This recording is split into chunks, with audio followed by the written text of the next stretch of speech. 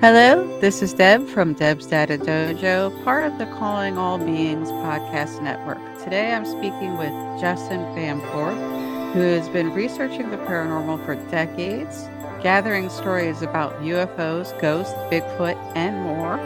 His website, normalparanormal.org, summarizes some of these stories and his research. Justin also shares his research at conferences and recently presented at the 2022 Mysteries of Space and Sky.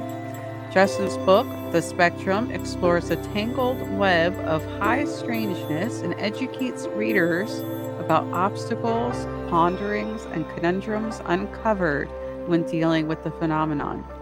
When he isn't investigating the paranormal, interviewing experiencers, or petting a cat, Justin enjoys creative writing. Welcome, Justin. Yeah, thanks for having me on the show. And unfortunately, my cat did pass away at the end of last summer. So yeah. Oh no. Yeah, I have not found a replacement cat yet, but she is certainly here in spirit. So Oh, that's very sad. Way to just bum me out right at the beginning of the show, Justin. No, you're actually the first person that's ever mentioned the cat aspect. So I know thank you. it's in your book. It's part Yeah. of your bibliography or whatever. Okay, whatever. Okay. So there we go. But that's okay because you know what? In the spirit, it's going to lead me to a question that I was going to ask later. Mhm. And I mentioned this on Twitter. So since you have a lot of experience with spirit, right? Ghosts and all that, I'm going to tell you a little story and I need your help. All right. so, so I went to a restaurant on Sunday and the waiter informed us that there was a ghost in the bathroom upstairs that was asking guests to let her out because there was a door that was removed when they redid the upstairs to accommodate weddings. And they believed that when the door was removed, she was trapped. So I said, you know what? I'll take care of it because I've done some ghost hunting before. And I'm like, I'll be fine. But as soon as I got into the bathroom, I had this huge adrenaline rush. And I'm like, if this ghost shows up, I will have a heart attack because I was not like, I don't know what it was. I was totally fine. And then I go in the bathroom, the door starts to close on its own. So, what should someone do to help a ghost in that situation? I can tell you what I did, but I want your advice. Well, let me just start off by saying I'm not a psychic medium. I've had some psychic experiences, sure. Who hasn't? Um, you're probably talking to the wrong person on how to clear a room, because that's not what I've ever done. That being said, I think there's a lot of precautions that we should also keep in mind before getting into that type of work, right? The first one being understanding, or at least to some extent, what you're dealing with before you embark upon that endeavor, right? Because let's say you're dealing with something that's masquerading as something else. You could be opening a whole different can of worms there, and something that could, affect you on a psychic level, on a physical level too, could follow you back home. You never know, right? So hopefully it turned out okay for you. Um, but and sometimes these establishments also they love to have their ghost stories because it helps with business, right? So I know, hopefully you but didn't this, clear it too much. I will tell you this though, the waiter was like, I don't like talking about this. Like, he was Oh, really like, okay. and it was about a totally different story that he was talking about first. And then he Yeah. told us another one where people were being pestered and like things were flying off shelves. And then he finally told us this. And he's like, I really don't like talking about this actually because I don't want this to follow me. Hmm. So, yeah, I think I understood that you were definitely not a medium, but I figured since you've been investigating this for decades, surely someone would have given advice at some point. But it sounds like the clear answer was I probably shouldn't have rushed headlong saying I can handle this. Yeah, yeah. The other thing too is, you always want to do it with a team, right? Because if God forbid something does happen while you're in the midst of something, who's going to help you, right? Um, that's the danger of it going in solo. So they always teach you in the field, never go into any type of location by yourself. So, but you're here now, so it must have ended up in a very well. So. Well, for those listening who may be getting this a little later, this happened technically yesterday. So yeah, so far one day good. One day out, still good. Okay. Nice. So please tell us, since we know that you're not a medium that's been established, we do want to know a little bit about some of your personal experiences. You mentioned them in a little bit of detail in your book, but if you could just summarize for people what brought you into this, what got you writing books and investigating and going to conferences, can you tell us a little bit about your background? Yeah, well, I think a lot of people listening can also identify that we don't really choose this field so much as it chooses us, right? Like some sort of experience happened to us at an early age, more often than not, or even later in adulthood, right? And that kind of piqued our curiosity. And then from there, it's just off to the races, right? You can't get enough of this subject. Uh, for myself, I grew up in what I used to refer to as a haunted house, but looking back on it in hindsight, it was more, or I refer to it more as a haunted experience. Oftentimes a haunted house is tied to a physical location, but there can also be haunted people, which the phenomenon appear attracted to some, or what we might also refer to as magnets, right, for these strange things. There's no doubt that I've become a magnet for strange activity at certain points in my life, but for that particular house at that particular time, my parents were going through not a really pretty divorce. So it was quite unstable. There were a lot of fights, a lot of yelling, a lot of fear, a lot of negative energy. And I believe this created the right conditions for perhaps whatever energy was already there at the time to maybe feed upon and strengthen, possibly even manifest into various things, which we all kind of experience differently. And again, it was, a long time ago. So, I wasn't who I am now. Back then I wish I would have written down everything that was happening, but now I just have these fragmented memories. But I've talked with my family about it and they also have memories of what took place there. But as a result of that, it kind of really piqued my curiosity. I went to the school library. I was trying to read more about this subject to find out what am I dealing with here. And then, just the interest just grew and I just started reading more. Eventually, I got into paranormal investigating with various groups for a while. But, I never found the right fit because they approached the phenomenon with this very rigid mentality, that ghosts are spirits of dead people and here are the rules. Yet I kept coming across different examples that kind of defied the rules. Then I met Alexandra Holzer, the daughter of the original ghost hunter Hans Holzer, and she gave me some great advice one time. She asked me, "Well, why do you want to join a group? Just work independently and collaborate with other people." So that's what I've been doing ever since. And I've been nowadays I'm doing a lot less investigating and more just direct communication with these experiencers. I've been interviewing a lot of people and I'm starting to focus less on the experience itself and more on that experiencer because that, I believe, is where the true clues lie as to how this phenomenon interacts with us and why it interacts with us. I actually think 2023 will be the year of the experiencer because you are like the third person who's been really serious about studying this that I've heard say, I'm going to start turning to the experiencers. And that's just of the people who I know who were researching and investigating. This is also something that's been mentioned by academics and professionals that the real data is going to come from the people who have the experience, which is not saying that we don't get real data elsewhere, but that's where people are starting to get more tuned to. That's interesting. Yeah, hopefully.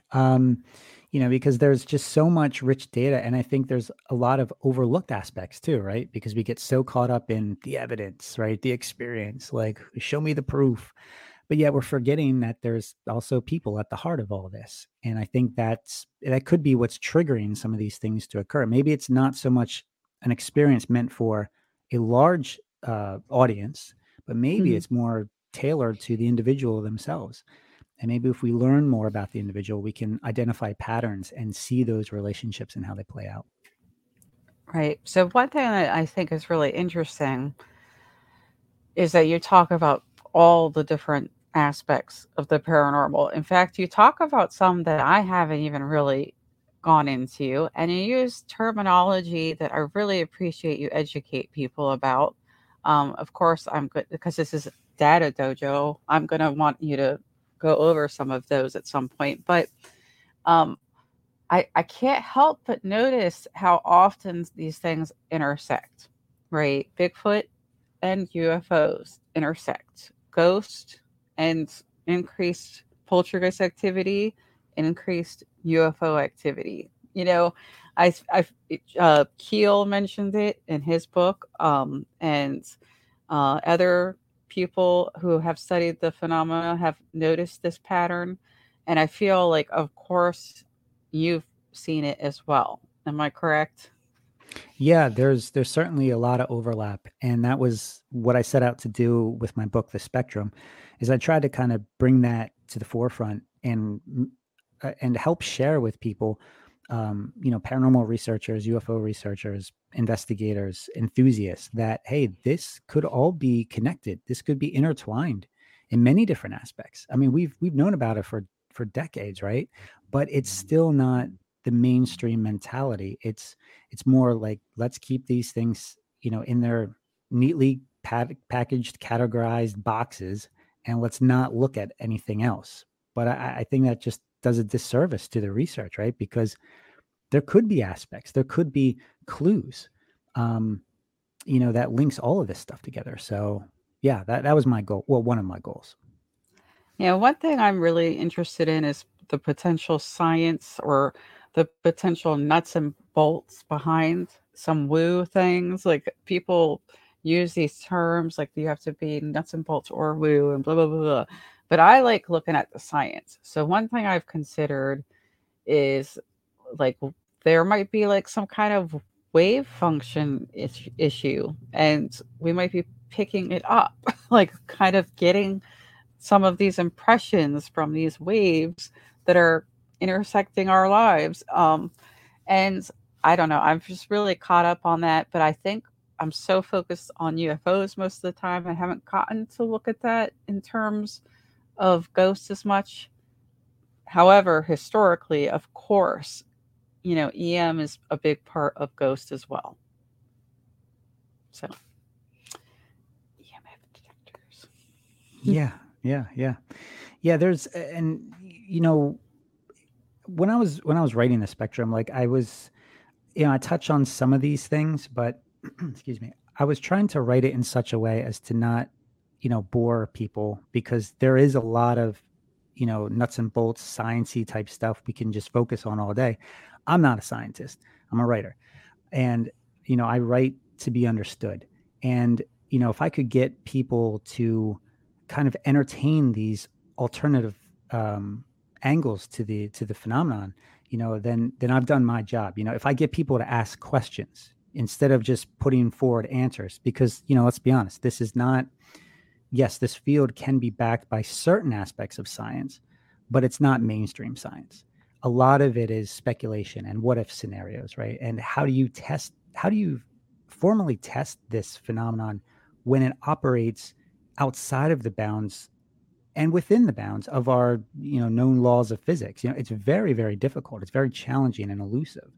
And I think it requires kind of like a team effort, right? With the woo thinking and the hardcore science thinking, but we kind of have to come together and realize that this is, yes, this can be a very physical, tangible type of phenomenon, but it can be also a very metaphysical, invisible phenomenon that you can't easily measure or perceive.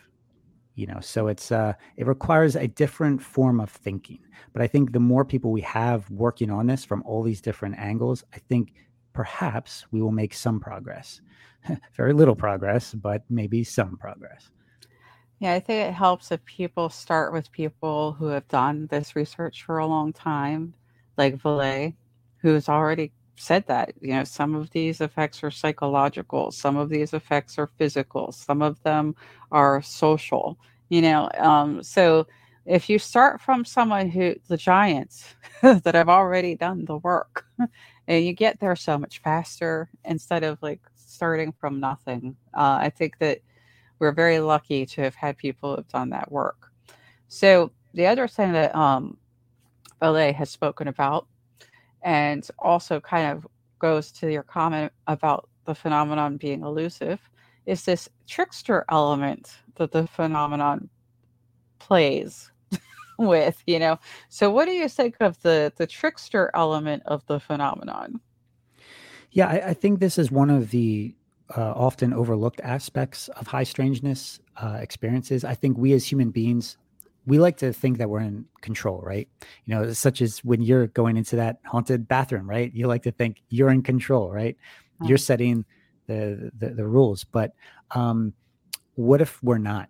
And I think we have to be careful because what we are dealing with has no idea or has no true clear cut motive or agenda. We need to proceed with caution, right? So therefore we are only fooling ourselves in thinking these forces are benevolent. They may be, or they may not be, or they may not have any human motive at all as far as we're concerned. But that's why I tend to look at how these experiences change and reshape the experiencer's thinking and maybe perspectives on life in general. Could there be some sort of subtle influence that changes their course or direction? Could it be something to mess with them and think that they are on a quote unquote special mission, as tend to be the deal with some of these historical contactee cases, right? And then they end up, becoming like, the joke's on them when there's no evidence, then there's no big event that takes place, right? Remember the abductees, they're always shown this big event. Well, big event never came to be, as far as I know, right? Again, is there this trickster aspect? Possibly. I think when you look at this from a human history perspective, the phenomenon has always been there. It just, we as a society, we put our labels on it and we try to define what it is, but maybe there is no discernible shape. Maybe we are the ones tricking ourselves. Again, it's all these questions, instead of answers, but I think that's kind of how we have to go about it, right? You just have to like observe, look at the patterns, instead of instantly jumping to the conclusions.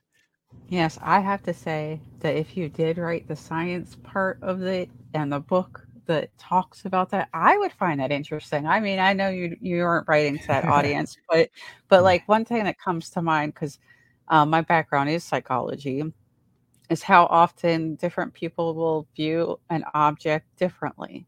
They'll see it differently. They'll look at something and everyone will describe it differently. And perception is a factor in what people see, and it is a part of being tricked by the phenomenon.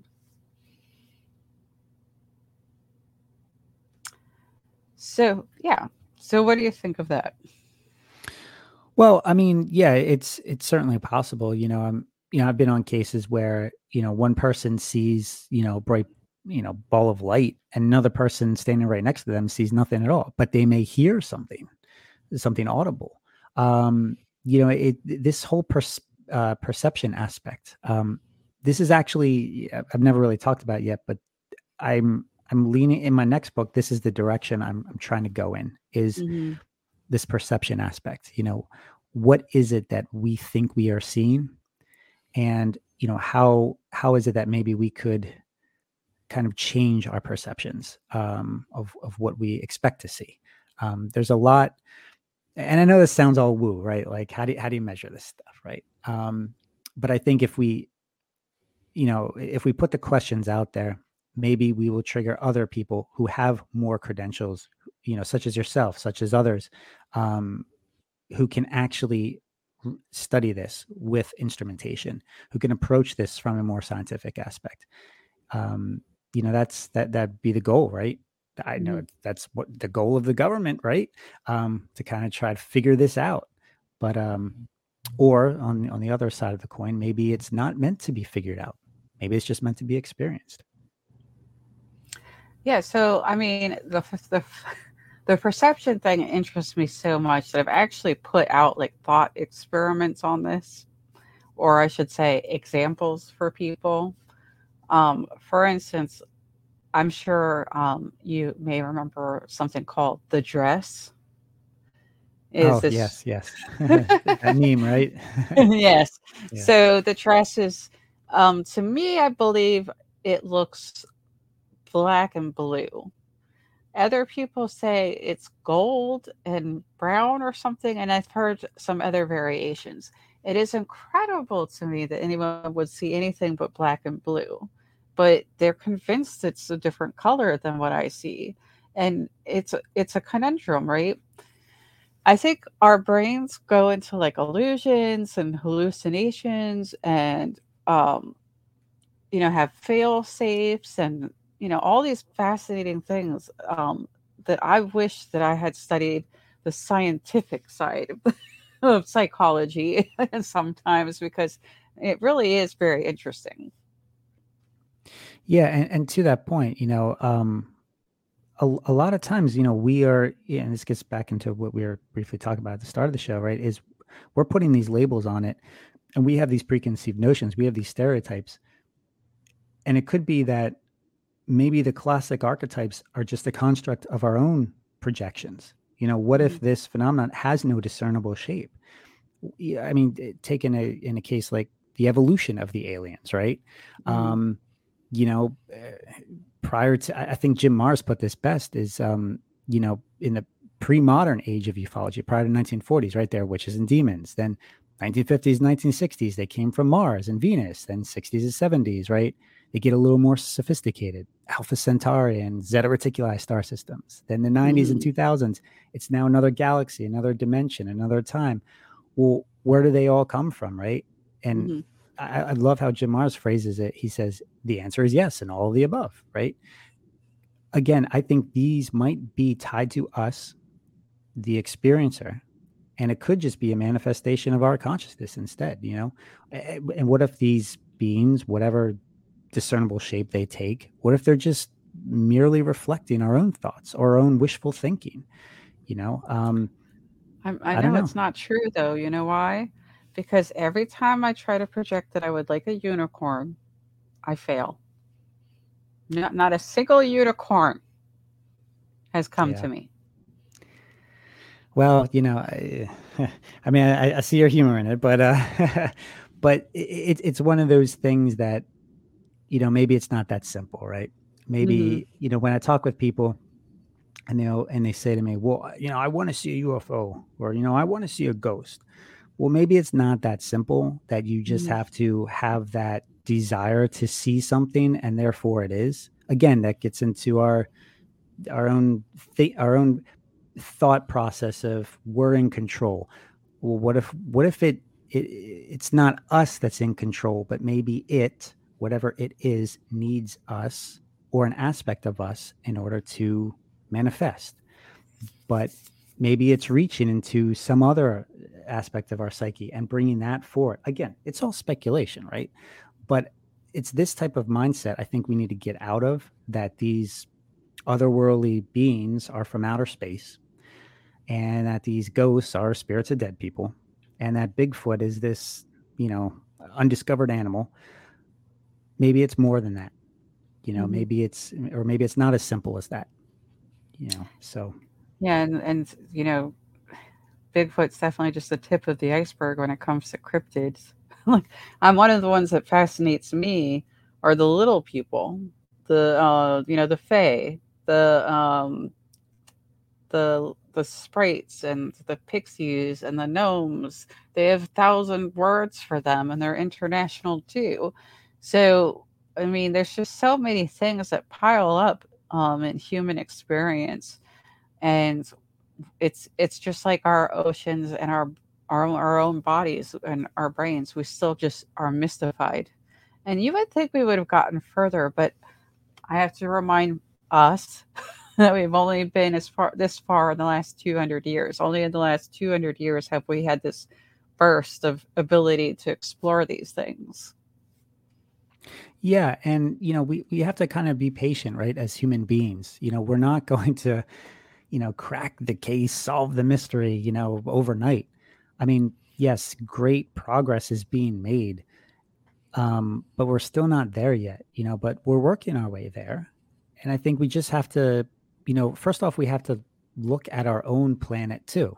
I mean, look at all the new species of animals, plants, insects, like we're continually discovering, right?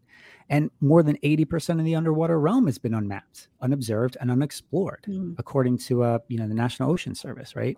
So, yet a majority of UAP and UFOs, as documented by our military branches, have been seen coming out of and going into the ocean. So for me to say that, or to jump to the preconceived notion that aliens are from beyond the stars, well, I think it's a little premature and naive, right? Like something is there, but what it is anybody's guess. I sure don't have a clue, Right. nor did the funding that these government and academic organizations have in studying the phenomenon, right? Like they Right. don't have a clue either. But again, we have to start learning to ask, I think, the right questions before we can start looking at identifying the answers. And that we're not there yet. What is really interesting, though, is the people who study this the longest admit that they know the least. They can only really study it from the point of view of what it has done to other people, the impact that it's had, if there's physical trace evidence of some kind, if there's a photo, but there's never the why being answered. You can't really answer that. Um, and it's admirable that people who've worked on this for decades and decades can still say, "I don't know." Yeah. And that's healthy too. It's okay not to know. Um, but for a lot of people, that's especially mainstream science, right? Especially, the powers that are there to try to protect this country, right? For them to say, I don't know, calls into question their legitimacy, calls into question their ability to do their jobs, right? When you have, like a medical doctor saying, oh, well, you have a condition, but I don't know how to treat it. That's very unnerving for a patient, right? Yeah, but I think okay, so let's take the pressure off the government a little bit and remind them that they aren't expected to be our medical doctor. We don't even expect them to be our nurse. We expect them to be the hospital, right? That the building, but we don't expect all of that other stuff. Like they have a very specific job. They provide structure. They, put money into different things that help the country go forward and protect the country. But I don't see it as their job to know the why. And I don't think everyone else does either, but we do resent the fact that they're not being transparent. I resent Well, that. right. Well, again, let me correct, myself here. Like it's, we can have a conversation about this because, we're looking at it through a different lens, right? But when you Mhm. ask, the typical American, right, who may not be well versed in this, Mhm. hey, what's the job of your government to do, right? Is it to protect you? Or is it, like, is it to give you the answers that you seek? Is it to lead the country, right? That's why you vote Yeah. these people in office, right? And I mean, I'm right there with you. I think we need to give our government a break. We need to understand that they don't have all the answers. I think that's okay. But for Mhm. a lot of people, that's not okay. And especially for a lot of the pressure that, that Congress is putting on these people in military to provide the answers with the UAP stuff, right? Yeah. But they don't know. So we need to kind of be patient with that. We need to allow them that freedom to explore, to figure out the answers that we don't know, the reasons why, like you brought up before. Yeah. Um, There's just like some strange double standards when it comes to the UAP topic. yeah, Seriously, like if it was another topic, like does God exist? There's no way they would expect the government to like give an answer to that. right. You Well, know, Yeah, well, I'm sure there are people who might expect. I don't know. I can't speak for everyone, right? I can only speak for myself. I can only speak, yeah, that's it. I can only speak for myself and what I would imagine that their mindset would be. Someone once told me that the government doesn't like to be thought of as fools. They don't like to be thought of as foolish. And if you think about it, this phenomenon really makes everyone look foolish, right? Hmm. Because it like I said earlier, it is in control. It is Hmm. playing by its own rules, whether that involves us or not. But we have to just we have to look at it differently. We can't keep applying all of our same linear thinking. We have to kind of approach this from a different way. And that could require a whole radical mindset change. I don't know, just throwing different ideas out there. Yeah, well, I I'm mean, I not have, afraid to say, I don't know. oh yeah, I have all kinds of weird ideas regularly on this show. And one of them is just maybe this is a very complicated letter to humanity that we're receiving. And how other civilizations communicate is so vastly different from how we communicate that we're not even going to see it. Like, we're not even going to understand the message. Yeah. Yeah. Well, now you can understand why, like, I tend to be reserved when someone comes forward and says, okay, this is what it is, right? This is what it has to be. Well, why? Like, just because it seems that way? Like, when you get, all right, let's take your restaurant experience, right? The perception from the restaurant staff was that there is a ghost in the restroom, right? And it was messing with people, right? Well, what if it wasn't messing with people? What if it was just, what if it's always been there and it just exists, it just coexists rather with humanity? Well, does that mean that we have to get rid of it? Does that mean we have to clear that area out? No, maybe it's just there. There's nothing we can do about it. Maybe that's okay. Um, yeah. I will say that, and I know that again, you have said in the beginning of this that you're not a medium, but I do think anyone who's drawn to the paranormal tries to use the innate gifts that they have, be it instinct, which is a safer term for some people, they feel more comfortable with that term, or clairaudience or clairvoyance or whatever, or just like heightened awareness. That's a more psychological term that people like, right? So there's ways you can just say it, but it's all a human experience with the phenomenon, right? So I Yeah. think that's a factor too. And it's just actually one of the questions I wanted to ask, if you think that perception is being altered by people having varying gifts or abilities like that. Well, yeah. I mean, I think there is a possibility. Again, it's, speculative, right? But yeah, I think that that could play into it. I think there could be like a mindset um, that affects how the phenomenon is perceived. Um, I'll share with you a one case that I wrote about in the book. There was one woman who she was studying Buddhism, and as a result of her studies into that, it unlocked something in her mind, and she began to see what appeared to be spirits or actual dead people roaming the earth. And those beings recognized that she had that ability and started approaching her. And she didn't like that ability. So she went to some of her leaders and discussed this. And they said, this is just a byproduct of, that happens with some people, and just to ignore it. And eventually it'll go away. Um, so that's what she did. She just didn't want to talk about it. And when I spoke with her about this, she was very reluctant to share these things with me, and I could tell.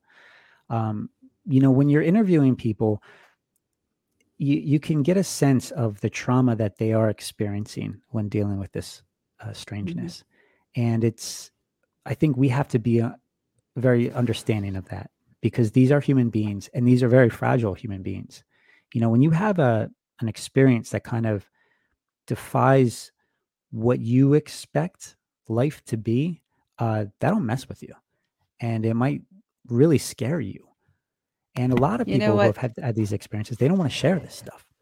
And I think that actually leads to a question that I presented to you, that I wanted to talk about, and it's a sticking point for me too. The expectations part causes the trauma, right? So in other cultures, like in Japan, some parts of Japan, seeing spirits is considered pretty normal. It's actually just kind of accepted that you might be walking side by side a spirit. In fact, there's some religions where spirits are in everything. Shintoism in Japan is a good example. Spirits are pretty much everywhere. If you watch any anime at all, which I only watch very, very little, Studio Ghibli. Anywho, you hear about the spirits are everywhere. So in other cultures, it is an expectation. So I think the trauma is caused by us not considering paranormal to be normal, right? So I think Yeah. sometimes the word paranormal can cause a problem, and the idea of paranormal causes a problem. So what do you think about that? Yeah, and you bring up another point that I've started to get into is the Ghost Festival, in China, Taiwan, right? The Ghost Month, where there is a period of time where the ghosts are allowed to roam freely, about the earth. And again, when we look at it from a Western perspective, that seems outrageous, but different cultures have different expectations, right? And the way that they handle these things is very different. And I think we need to be receptive of this. Mhm. We need to soak up all of these different cultures, all of their ideas, their mentalities. And again, we need to work together. We need to look at this phenomenon from a global perspective, not just this country is studying it, this country is studying it, and they're never sharing the information. Um, it's like this is like our climate change issue, right? We need to tackle this from a world perspective. Um, so yeah, to put like labels to consider this paranormal when it could very well be a normal experience, there could be, again, more speculation, right? There's we like to think of this as an external force, right? Well, what if the paranormal, or whatever you want to refer to it as, what if it's just an extension of the human experience? There's nothing external about it. It's coming all from within. Hey, that's just as impressive in my book. But again, that requires a different mindset, a different approach to trying to understand this stuff. So I think when we put the labels on it, we're doing a disservice. We kind of have to just look at this as, okay, this is just strange stuff. Or maybe it's not strange at all, Mhm. just normal stuff. Yeah, and that's what I mean. Like it's not traumatizing if you might expect that, right? Like if everyone thinks, there's probably a ghost in the bathroom because there's ghosts everywhere, it's not so traumatizing, and you don't get that huge adrenaline rush that makes you think you're going to have a heart attack like I had. Okay, so Right, right. Yeah, look, there's certainly a thrill to this, right? There's a fun aspect. And I think, when people like to keep this separate, right? Like this doesn't happen. This is a not everyday occurrence. It kind of takes the fun out of it, right? The adrenaline, the excitement. mm, Okay, that's fine. Look, everybody's going to have their own thought process with this, their own background. Um, a lot of people tend to say, okay, so a lot of church going folks are going to be opposed to this. I love having conversations with people in the church because, I like to just put different takes on this, right? Um, okay, what if this just is an extension of us? What if, just because somebody has psychic abilities, does that mean that they're possessed? Not necessarily, you know? Um, but again, it's that stereotype, that preconceived notion, that's what's kind of hindering the progress. So, well, here's another thing that's interesting about when you bring religion into it. And I actually asked someone this question recently, because they were religious and studying cryptids. Um, don't you feel that all of this actually promotes religion as it stands, say, in Christianity, because isn't Christianity pretty much talking about high strangeness throughout the whole Bible? Like they're Oh talking yeah. about giants and God who's in heaven, which isn't on earth, and Hmm. demons and all kinds of the flood that wipes out like almost everybody, Oh yeah. like Absolutely. There is a lot of supernatural elements, when it comes, and religion, but let's talk about Christianity, right? But yeah, there's a lot of supernatural aspects to Christianity. And but a lot of people, again, they don't look at it like that. They try to separate it, right? Oh, well, that's a different type of supernatural. Okay, well, it's still supernatural, it's still paranormal, whatever you want to call it. um for me, it's actually helped my spiritual journey. um it's further strengthened it, to be honest with you. There was a point in time when I was really conflicted. I was Mhm. like, okay, well, do I continue studying this stuff, um or do I walk away from it? And it was just really strange for me, a strange time. And I was just like, okay, I just went to prayer for the answer. I was like, all right, God, like, what do you want me to do with this? And to my surprise, well, here I am talking about it still, but I'm still studying, the Christian aspects.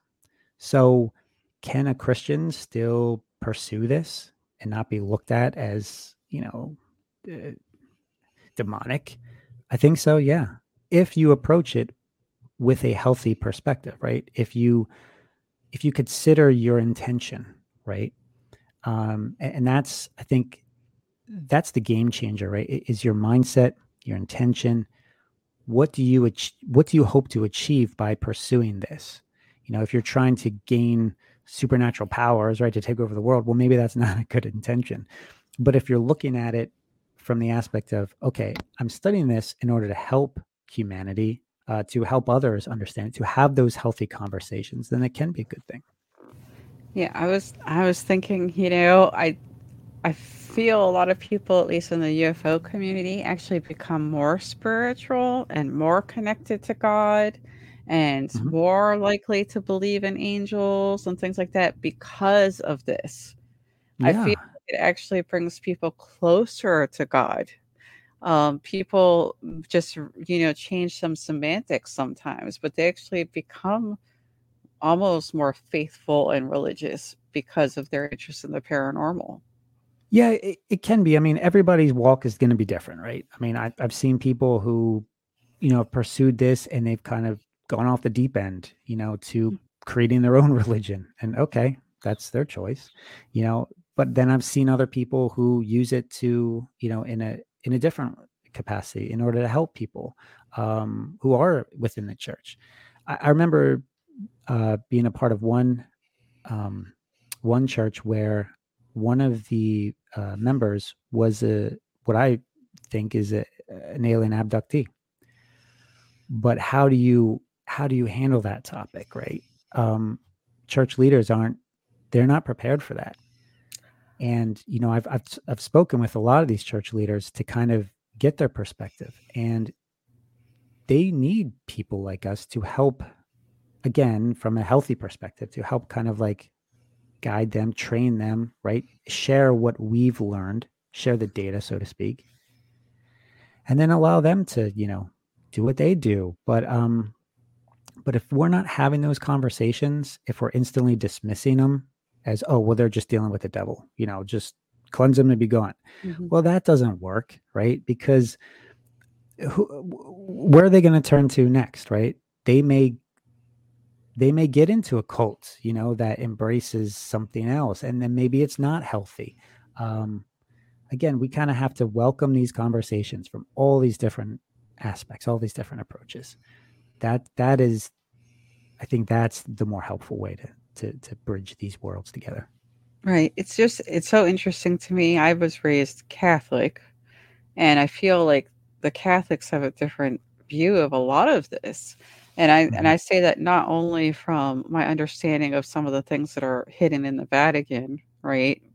Um, but just some of the things I heard in my upbringing, and of course some personal experiences. And the Catholics are the ones that are all about, I know this is in other religions as well, but exorcisms, they're like famous for exorcisms and movies. They're always Yeah. the ones that get brought out in the movies. Yeah. So I feel like that's the weirder to me. The exorcisms and possessions might be weirder to me than some of the things people say about their abduction experiences. I don't know, like Huh. That's interesting. Well, let yeah. me ask you this. What makes it weird? The for instance, speaking in tongues, the complete change of personality, the some of the physical things that happen that emanate from the person, the changes in smell in the room, things like that. How did that spirit even get into that person? Like, especially if they're like a, you know, fairly good person, so things like that, right? Or why would Hmm. that demon even want to be in a human? Like I don't know, so many things. Um, Well, if you kind of like take that to like the alien abduction phenomena, right? There are a lot of similarities in a sense, right? Because I'll just take some of them, right? Like exorcism, right? The levitation, right? mhm, Well, in the alien abduction scenario, certain people claim to be, levitated out of their bed, right? Floated mhm, right out of the room, through walls, through ceilings. Um, with the whole like demons entering into the human body. Well, how's that any different from like the alien, eh, I hate to say this, but like the impregnating type, things that you hear about, right? mhm.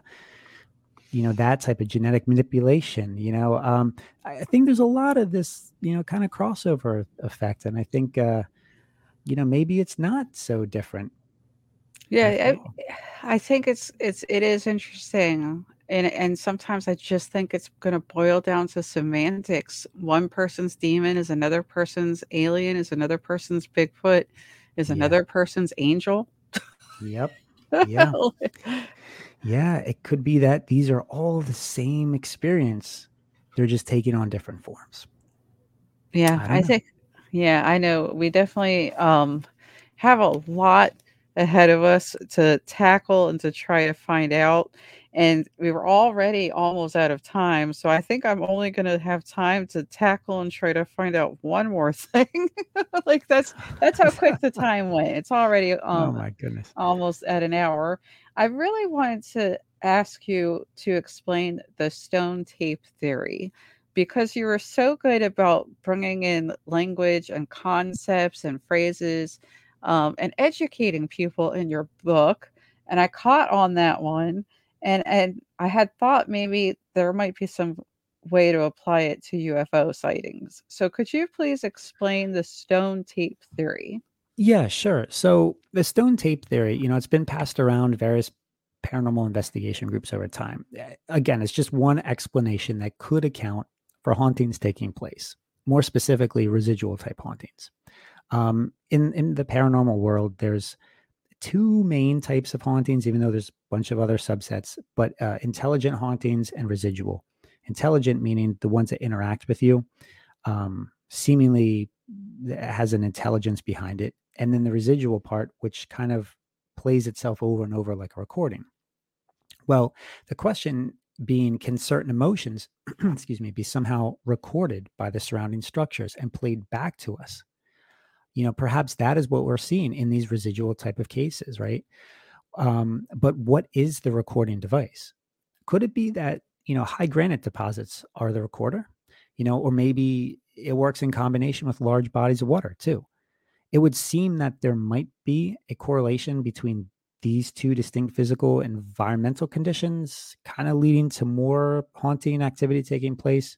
But there's another aspect too, that being strong emotion or like sudden, unexpected, and often violent tragedy too.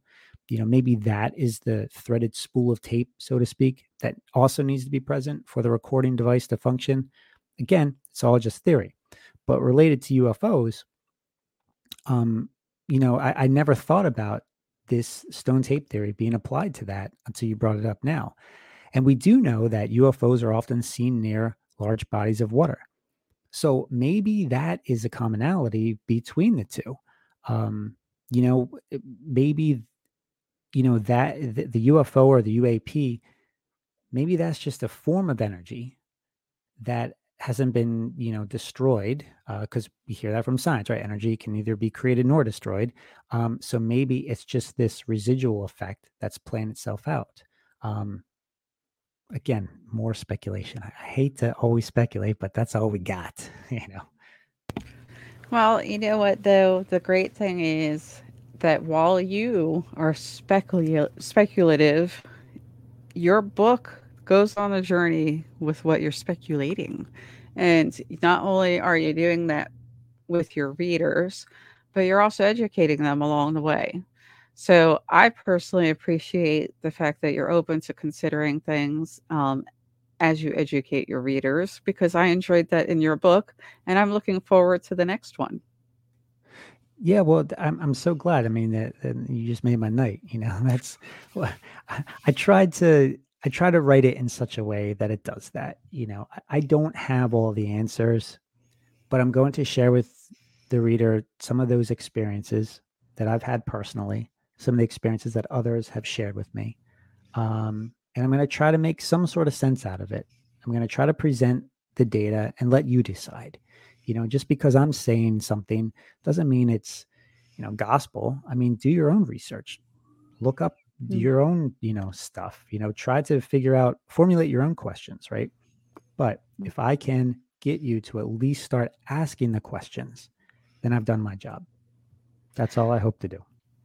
Well, I'd really hoped that we would have had time to go into one of your favorite topics, which was the Men in Black. And I've recently not only found like the film that everyone talks about with the Men in Black, and Right. then the picture, and then I found that you had also put that on your website. And Mm. I would like you to just let people know a little bit about your website so that they can go find you if they want to share the story or see the stuff about the Men in Black or some of the other stuff that's on there.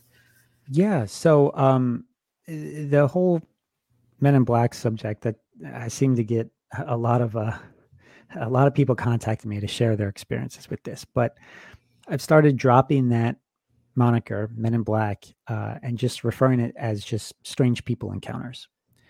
I think there's a lot of this taking place. Again, what type of box do you put it into? It doesn't always follow the UFO experience. A lot of times it does, but not always. Who do you go to when you have one of these strange people encounters? And I'm not talking about, the crazies you may run into at your, local big box, retailer whose name shall not be mentioned. But, there is this aspect, and it doesn't get a whole lot of coverage. A lot of people think that it fits this certain stereotype made famous in the movies.